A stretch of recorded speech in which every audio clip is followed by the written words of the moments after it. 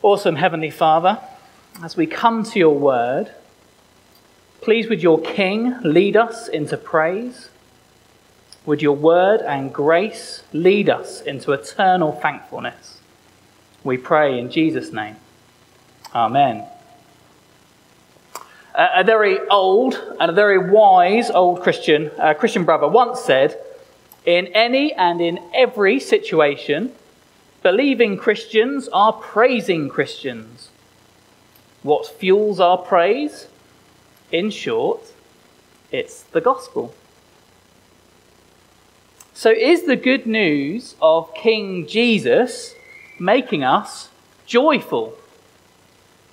Have we found it easy this week to praise God for his amazing rescue? A church pastor received a letter from a church member that said this: "Dear Pastor, I just wanted to take the opportunity to encourage and thank you for your selection of hymns in the service.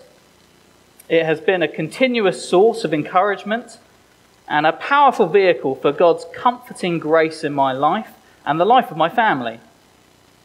God has used these hymns to change my emotions and build new affections for the truth. It is a joy for me to sing these songs.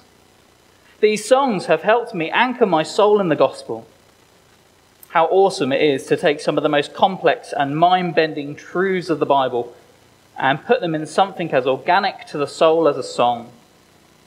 When I am struggling and my mind is foggy, my memory is cloudy, and my thinking is skewed, in a moment when the feelings of doubt suffocate me, or the feeling of guilt over my sins crushes me, or the anxiety I feel daily troubles me, the Lord uses these songs to softly and gently remind me of the beauty of the truth." These songs about God's great rescue, God's good news of Jesus, helps make this man sing.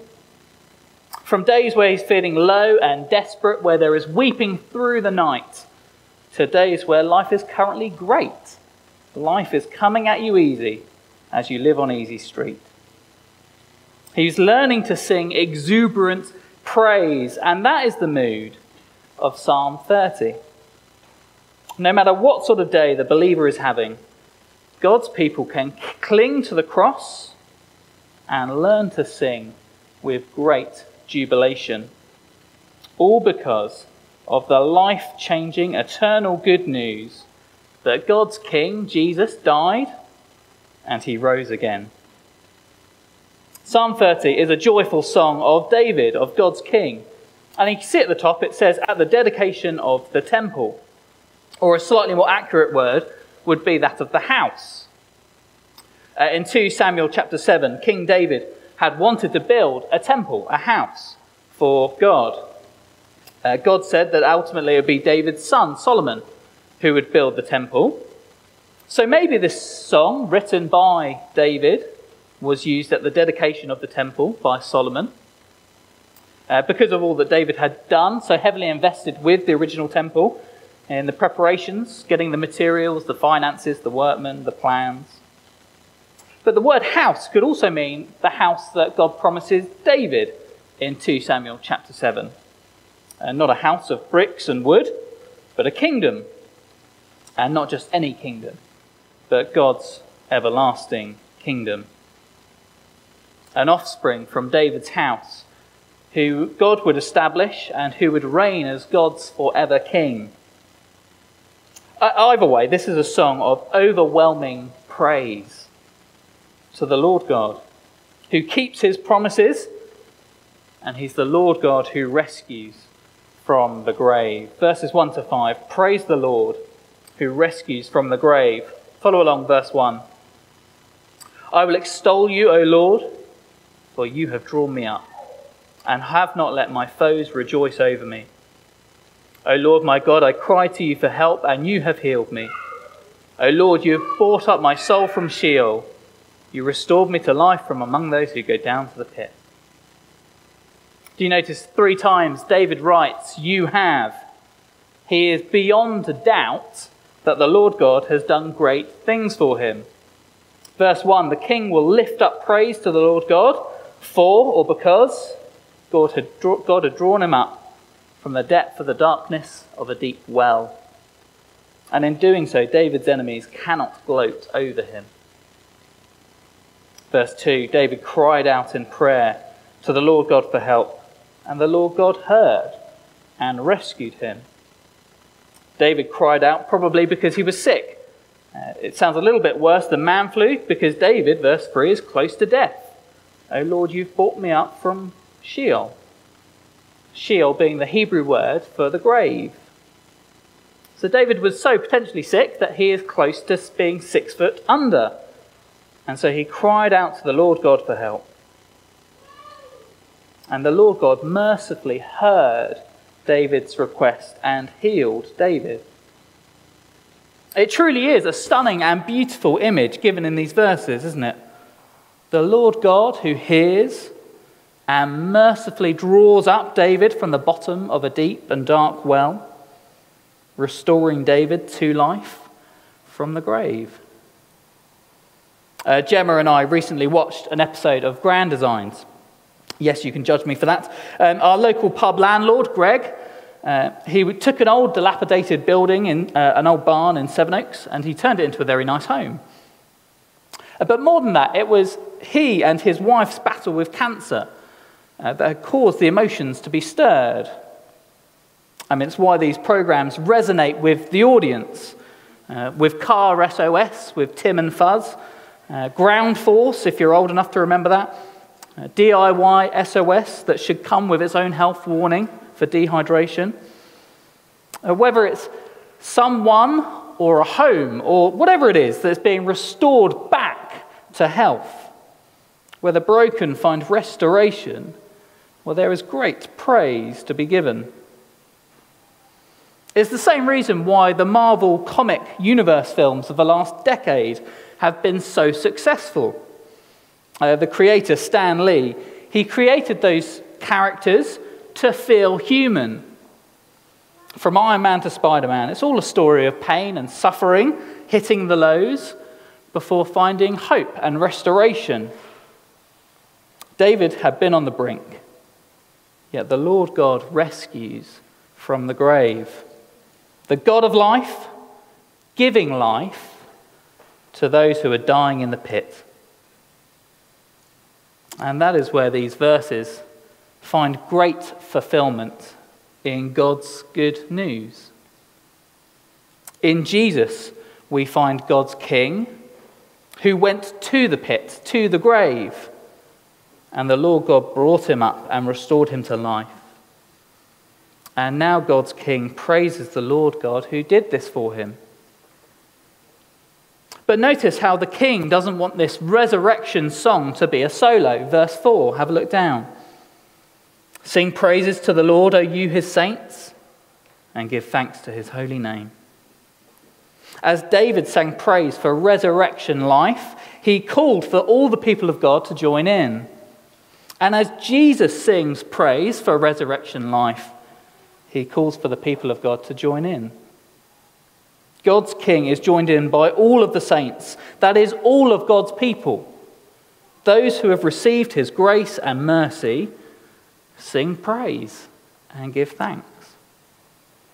For or because, verse 5, his anger is for a moment, his favor is for a lifetime. Weeping may tarry for the night, but joy comes with the morning. God can be angry with his people, but anger is never the final word. It is for a moment. Joy is always on the way for those who trust in God, in his favor, his grace that lasts forever. President Biden quoted verse 5 in his inauguration speech. In talking about the pandemic, he quotes verse 5. The Bible says, The Bible says, weeping may tarry for the night, but joy comes with the morning. We will get through this together. Together. It's a great verse to cling on to memorize with your family. These verses have and will continue to encourage God's people to get through bad days. But President Biden doesn't have the power to resurrect 400,000 people from the dead. See, that is where these verses find their power and their meaning when kept in the context of God's great rescue. Because again, it is at the cross of God's King where Jesus suffered, where he experienced the full anger of God for a moment. But in King Jesus' resurrection, he produces overwhelming, everlasting joy for both him and for his people.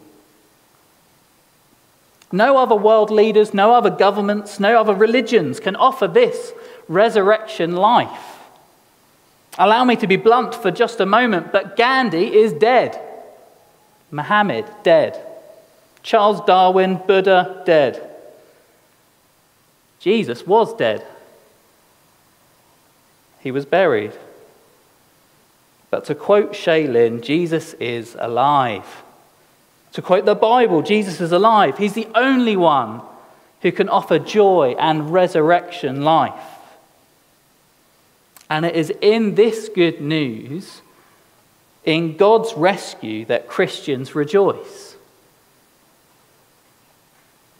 For those of us who are listening, who know the weeping and the loneliness of verse 5, the mourning of verse 11, keep trusting Jesus.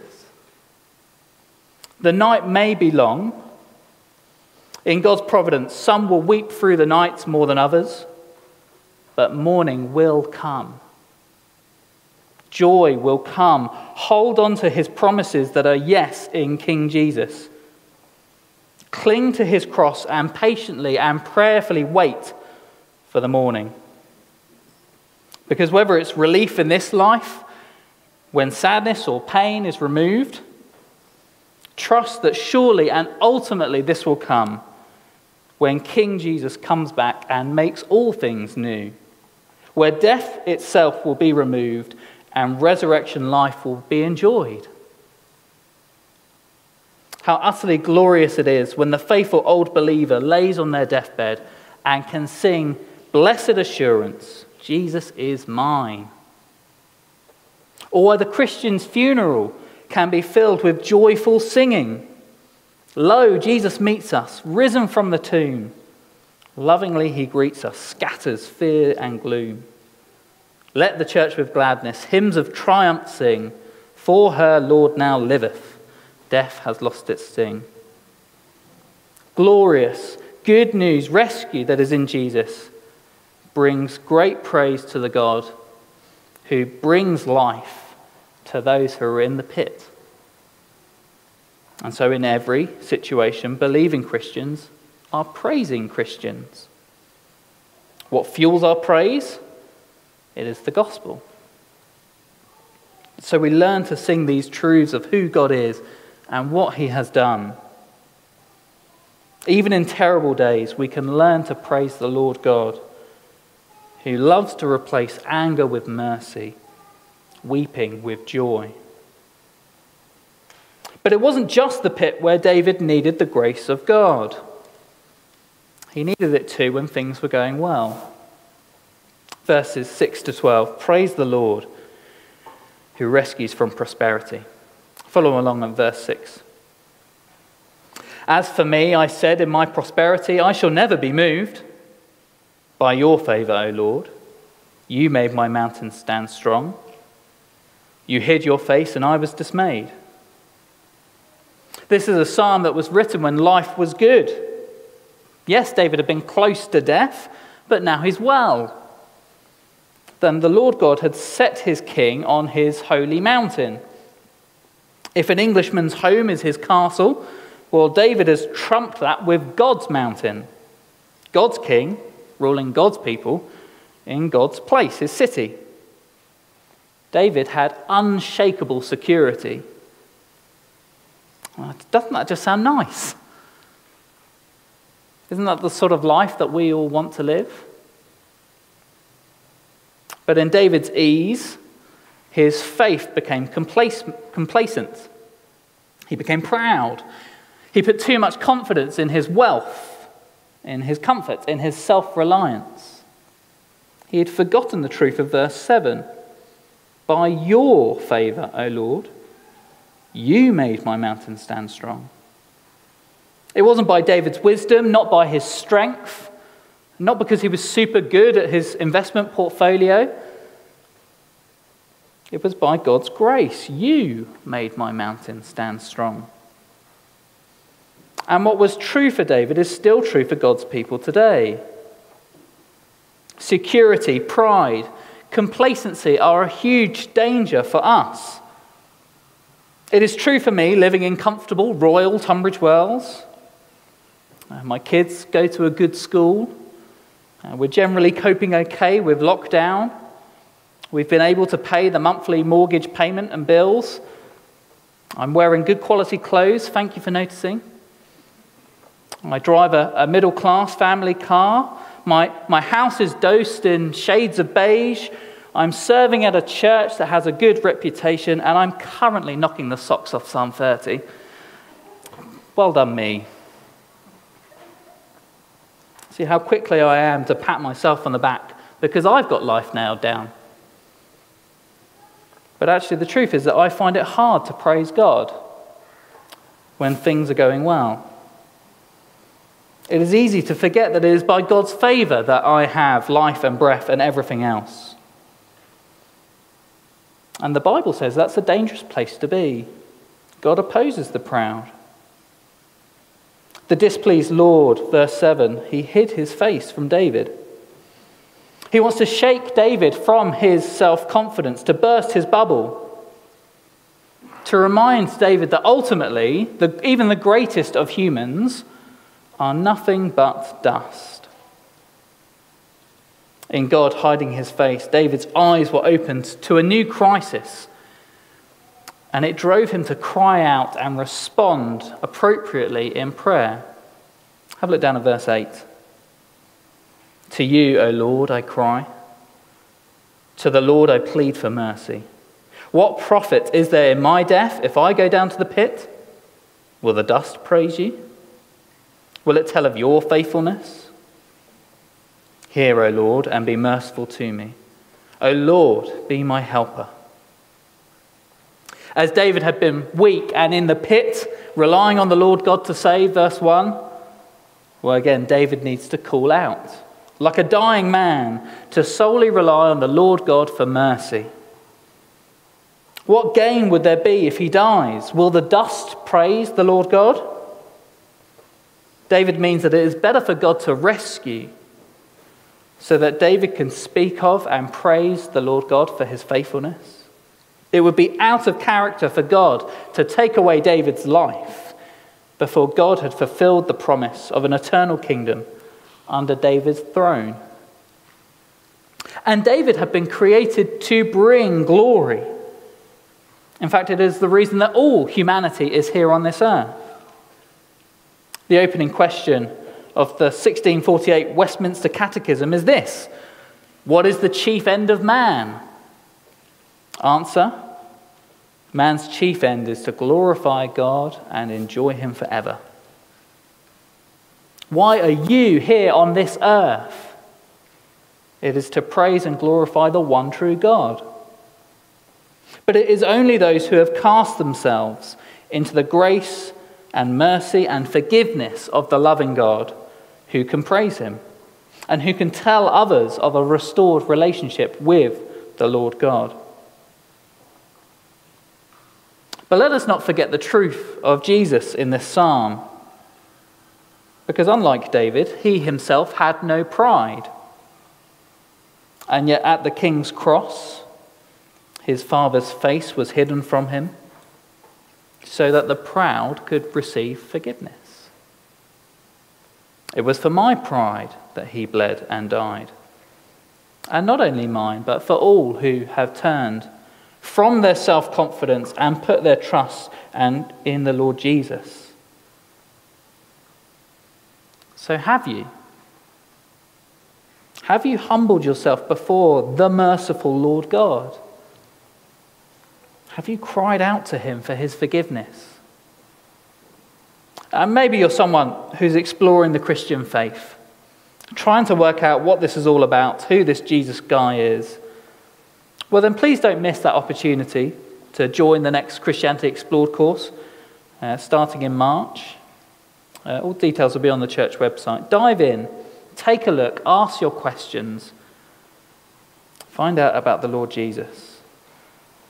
David asks, verse 9, what profit is there in my death? Answer, none. But what profit is there in Jesus' death? There is much. And it is in this good news of King Jesus where we find never-ending and overflowing joy. Verse 11 and 12, follow along. You have turned for me my mourning into dancing. You have loosed my sackcloth and clothed me with gladness, that my glory may sing your praise and not be silent. O Lord my God, I will give thanks to you forever. Leo Sayer sang that you make me feel like dancing. I'm going to dance the night away. But the good news of Psalm 30 lasts much longer than a night. It's the good news that flipped, turned David upside down. God's gospel, his mercy, his grace that changes everything from sad face to happy face, from mourning to dancing, sackcloth to gladness, death to life. Grace that turns David away from glorifying himself to verse 12, rightfully praising the glorious and merciful Lord God. I will give thanks to you forever. And again, this finds great and joyful fulfillment in God's everlasting King. Those who are found in Jesus, whose confidence and security is in his death and resurrection, we too will give thanks to him forever. Praise my soul, the King of heaven. To his feet your tribute bring. Ransomed, healed, restored, forgiven. Who like me his praise shall sing? Hallelujah, hallelujah. Praise the everlasting King. See, praise and prayer are a wonderful antidote to our pride. It refocuses our hearts and our minds back to God's grace. So play gospel songs in your house. Sing praise in your car. Sing it out loud in your shower. Turn to his word and pray and sing in those truths. Remind yourself and remind each other of what King Jesus has done for his people. And let us learn to delight in the Lord God, whether in a good day or a bad, with exuberant praise. Because in every situation, believing Christians are praising Christians. What fuels our praise? It is the gospel. So, sing praises to the Lord, O you his saints. Give thanks to his holy name, for his anger is but for a moment. His favor is for a lifetime. Weeping may tarry for the night, but joy comes with the morning. In Jesus' name, amen.